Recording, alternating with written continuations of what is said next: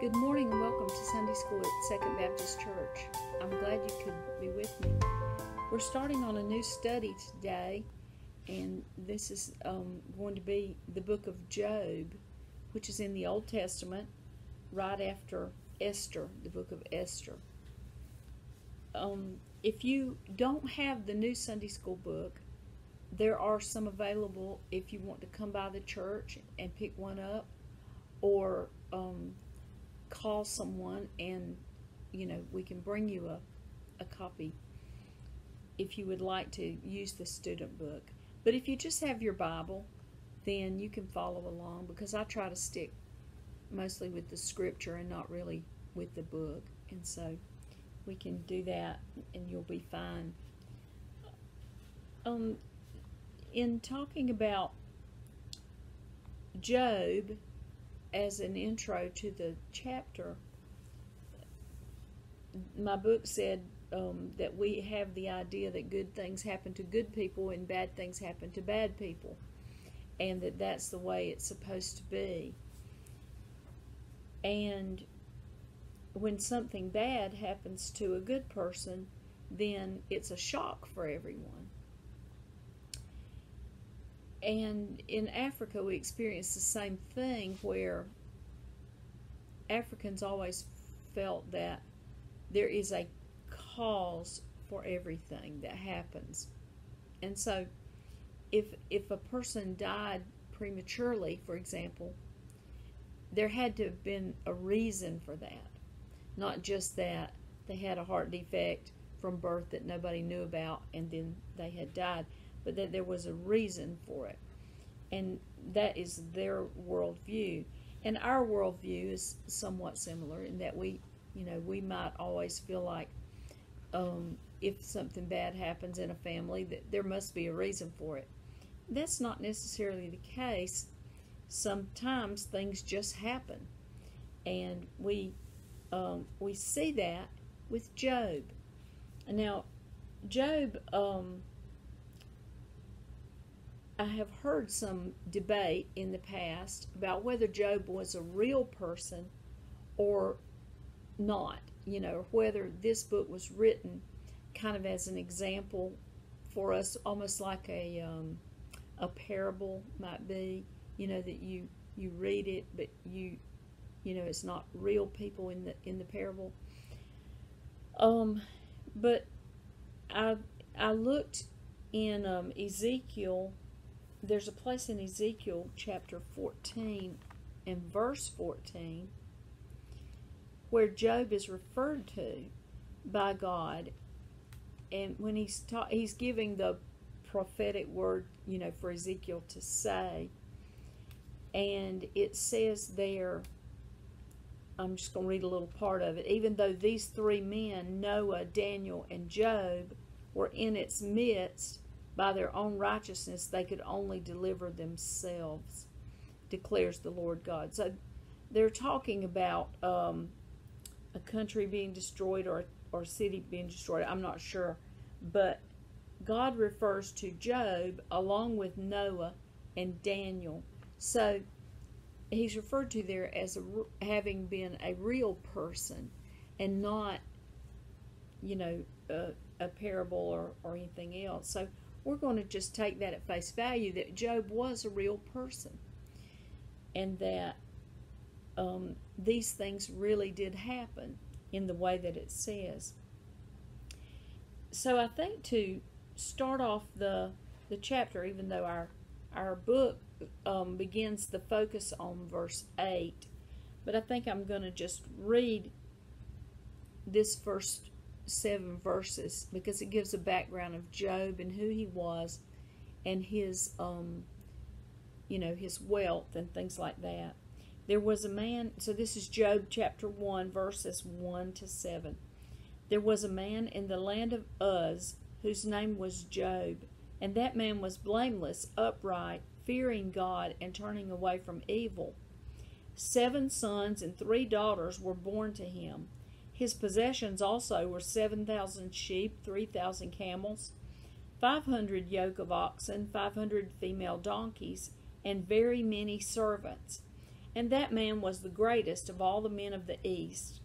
His sons used to go and hold a feast in the house of each one on his day, and they would send and invite their 3 sisters to eat and drink with them. When the days of feasting had completed their cycle, Job would send and consecrate them, rising up early in the morning and offering burnt offerings according to the number of them all. For Job said, "Perhaps my sons have sinned and cursed God in their hearts." Thus Job did continually. Now there was a day when the sons of God came to present themselves before the Lord, and Satan also came among them. The Lord said to Satan, "From where do you come?" Then Satan answered the Lord and said, "From roaming about on the earth and walking around on it." So this sets the stage then for what we're going to find in the next really weeks ahead as we study Job. Job was a very wealthy person, and you notice that in addition to his family, being listed here, he has possessions of sheep, camels, oxen, and donkeys. It reminds me of the Fulani tribe in Africa, who count their wealth in the possession of the cows and sheep and things that they have, because they are nomadic, and so their bank account is those cows and sheep. And so in Job's case, he also had a house, and he was a settled person, but he had his possessions here of all this livestock. He was the greatest of all men of the East. And then it talks about his children, and he had the 7 sons and 3 daughters, and the 7 sons would each hold a feast in his house, and then the next one, and the next one, and the next one. And then when all that was over and they had all done that, Job would go and he would make sacrifices for his children in case they had done something wrong during that time. I don't know, you think, okay, were they doing wrong, or was it just that he was being extra careful, to be sure that honor was given to God for everything that his family was doing. So that we could talk about parenting and all those things if we wanted to, but let's don't. We'll go on. And so then we jump to the next scene. And it says, there was a day that the sons of God came to present themselves before the Lord, and Satan also came among them. And I did quite a bit of reading on this, because obviously we talk about the Son of God, Jesus, and God gave his only begotten Son, his one and only Son. And so this says the sons of God, so that may cause confusion for someone. But generally, the things that I read and everything say that this is referring to the angels. Those who were who came forth from God, and they're calling them the sons of God in that way. So the angels were created by God, and also Satan was one of those angels that was created by God. And so as the angels came to present themselves before God, Satan mixed himself in there and also came along with them. And so God says to Satan, or the Lord says to Satan, "From where do you come?" And then Satan answered the Lord and said, "From roaming about on the earth and walking around on it."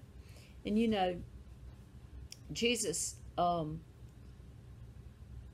mentioned that he saw Satan fall from heaven. There's that verse that we referred to at some point along the way. And then there's another verse where it says the devil roams around like a ravenous lion, seeking who he can destroy. So certainly he roams about the earth, trying to destroy God's people, and trying to bring down anything that glorifies God. And you know, if you're not doing anything to glorify God, then the devil may leave you alone, because you know he has nothing to worry about. But when you're doing something that glorifies God, then I think sometimes the devil works overtime to try to discredit or destroy you or your family, or the thing that you're doing, the activity, because he feels that if he can destroy that person or that thing, then somehow he's getting back at God, when actually, you know, what's going to happen to Satan has already been planned, hasn't it? It's already written in the books, even though the end has not come. And so let's begin then to read in verse 8, and this first little section is verses 8 to 11. The Lord said to Satan, "Have you considered my servant Job? For there is no one like him on the earth, a blameless and upright man, fearing God and turning away from evil." Then Satan answered the Lord, "Does Job fear God for nothing?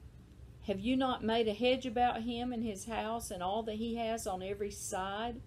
You have blessed the work of his hands, and his possessions have increased in the land. But put forth your hand now and touch all that he has. He will surely curse you to your face." Okay, so I had to really dig on this word, considered, where God says to Satan, "Have you considered my servant Job?"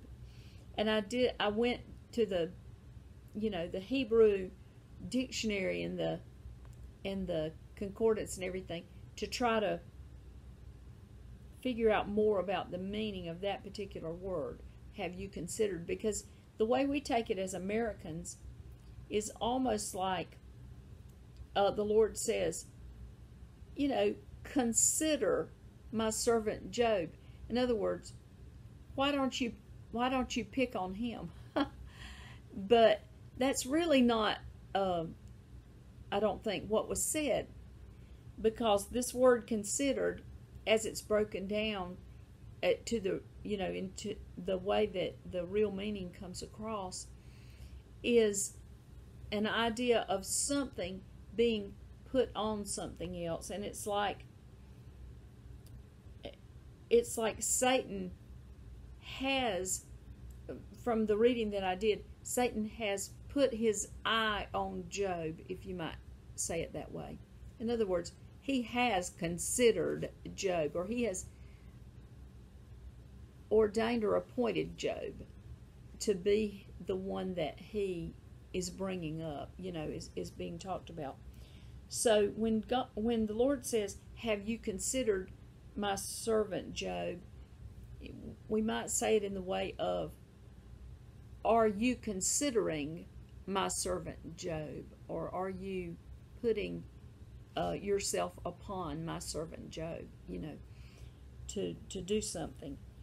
And then he says, "Have you considered him?"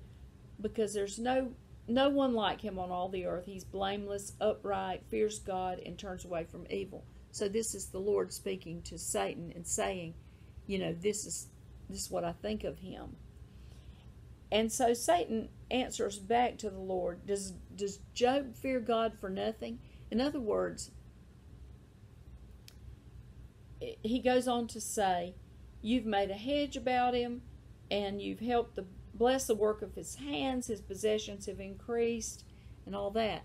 So what Satan was really saying is, Job is following you and doing all these things. He's blameless and upright and fearing God and turning away from evil. He's doing all those things because you've blessed him, because you put this hedge of protection around him, and you've blessed him, and you've prospered. His possessions have multiplied and all that.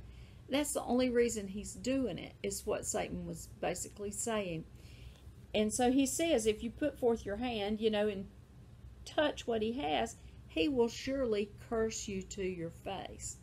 So Satan is saying the only reason that Job is following you, God, is because of what he can get out of it. And truly, there are some people who might become active in religion, I'll say, because of what they could get out of it. We see that sometimes. But when tough times come, this is when our real faith in God is revealed and refined and made stronger, but revealed. And what do we say? True colors start coming out when a person is put under pressure. And so this is what Satan has said. If you take your hand, put your hand against him, basically, put forth your hand and touch all he has, he will surely curse you to your face. And so let's read on to verse 12 now. Then the Lord said to Satan, behold, all that he has is in your power. Only do not put forth your hand on him. So Satan departed from the presence of the Lord. So God said, okay, you can have permission to test Job or to touch the things that belong to him, but you can't touch him. You can't put your hand on him. So this is a point that gets is important to make. That all of us are under the protection of God day by day, and we're not stronger than the devil, on our own power. Only by the power that God gives us are we able to resist temptation, or to do right, or to try to live a blameless or an upright life, or to glorify God, or any of these things. It's only because God, His Spirit lives within us, that we have the power to be able to do those things. So anything we do that's good and glorifies God, it's because of God. It's because of His power working in us. And so the Lord has said to Satan, the things that he has, you can touch those things, but you can't touch him. And I'm sure Satan was delighted, because he thought he was going to prove this point that he had made, that Job would curse God if his things were taken away, that his possessions, that the basis for his belief in God, or his supposed belief in God, was his possessions that he has. Okay, so now we're going to read verses 13 through 17. Now on the day when his sons and his daughters were eating and drinking wine in their oldest brother's house, a messenger came to Job and said, the oxen were plowing and the donkeys feeding beside them, and the Sabeans attacked and took them. They also slew the servants with the edge of the sword, and I alone have escaped to tell you. While he was still speaking, another came and said, the fire of God fell from heaven and burned up the sheep and the servants and consumed them, and I alone have escaped to tell you. While he was still speaking, another also came and said, the Chaldeans formed 3 bands and made a raid on the camels and took them and slew the servants with the edge of the sword, and I alone have escaped to tell you. So these 3 very bad reports have come, one right after the other, as fast as possible. Bad news is coming in. And I guess if Satan has set his mind on Job now. He's doing everything he can all at once to bring Job down and to bring him to the point of renouncing his beliefs or of cursing God. And then let's continue on in reading verses 18 and 19. While he, the previous, was still speaking, another also came and said, Your sons and your daughters were eating and drinking wine in their oldest brother's house, and behold, a great wind came from across the wilderness and struck the four corners of the house, and it fell on the young people, and they died, and I alone have escaped to tell you. So even his children now, all at once, all 10 of them have been wiped out. The house fell down on them. So these things that have happened were unusual, though a raid by the Chaldeans or a raid by the Sabians, maybe those things would not have been as unusual.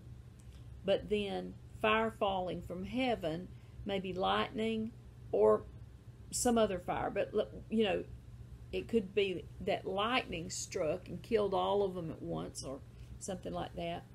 And then this great wind, like a tornado or something, came and hit the house and it fell down. So all of these bad things have happened at once. And now, what is Job's response? So this is going to be the first response that we see, and we'll see week by week, we'll see other responses. But this is the response in chapter 1. And so I'm going to read verses 20 to 22, which will finish out the chapter. Then Job arose and tore his robe and shaved his head, and he fell to the ground and worshipped. He said, Naked I came from my mother's womb, and naked I shall return there. The Lord gave, and the Lord has taken away. Blessed be the name of the Lord. Through all this, Job did not sin, nor did he blame God. So, Satan did not get the response that he wanted, did he? Because Job, first of all, he did these two things. He tore his robe and he shaved his head. Both of those are a sign, you know, in the Bible, in the Old Testament particularly, of distress, of humiliating yourself, of a mourning or something like that, you know, great distress in your life, that you would do these things. And then, following that, he fell to the ground and worshiped God. And the statement that he makes is, you know, where he says, Naked I came from my mother's womb, and naked I will return. And the Lord gave, and the Lord has taken away. Blessed be the name of the Lord. So Job had the perspective that all of the things that he had, all of his possessions, were things that God had given him, including his children. And now, for whatever reason that Job, I'm sure, doesn't understand, because he doesn't know this conversation has taken place. So for whatever reason that Job doesn't understand, those things have been taken away now, and leaving him with no possessions and no children. And instead of doing what I feel like almost anyone else would have done, and begun to say, what did I do to deserve this? Or, woe is me, you know, God has turned his back on me, or whatever. Job takes this approach to say that, you know, all the things I had were God's already. He gave them to me, and now he's taken them back. I don't know why, but he has. But blessed be the name of the Lord. So the Lord is sovereign in Job's life.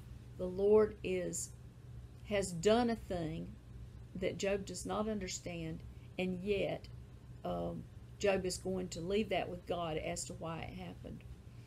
And so this is really an example for all of us. You know, I work every day with people who are very concerned about their possessions, the possession of a house or the things in the house, the possession of a factory or the things in the factory, and all those minor details that we have to work out about who's going to get what and what's going to be left, whether the fridge is going to be left or it's going, and whether it was working right or it wasn't.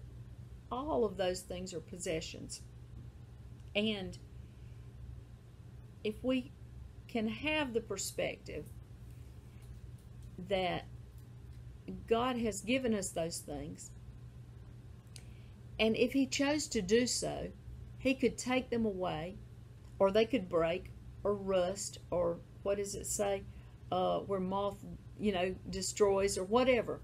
If we could put those things in perspective for our lives, really, we would save ourselves a lot of stress, because we don't worship our possessions, or we should not. We worship God, and as long as we have God, then we have everything. Nothing else matters, except that. So thank you for beginning this study with me, and we'll continue. We'll pick it up and go again next week. I look forward to studying through the book of Job together.